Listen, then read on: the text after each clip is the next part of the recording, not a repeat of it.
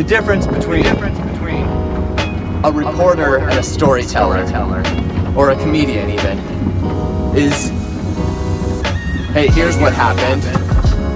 Okay, cool, that happened, that can happen. And like, here's what happens. Oh shit, that does happen. That's the comedian.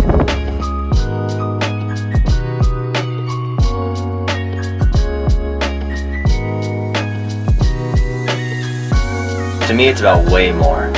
It's about exposing weaknesses, and thus identifying strength, and identifying good, and creating kind of a memory pattern in the brain to latch on to really what makes us human, which is done through exposing the vulnerabilities and things like that. So when people sort of give it the treatment, you know, I just think that's missing the fact that it is life.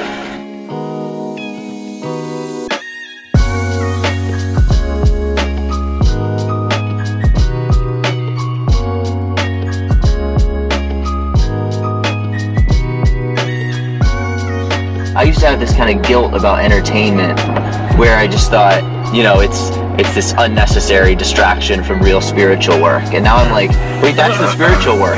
That's what shows me how stupid it is to like live in the world of anger and vengeance and vitriol. Some of us are just trying to live here. Why the hell are people out starting beef with each other?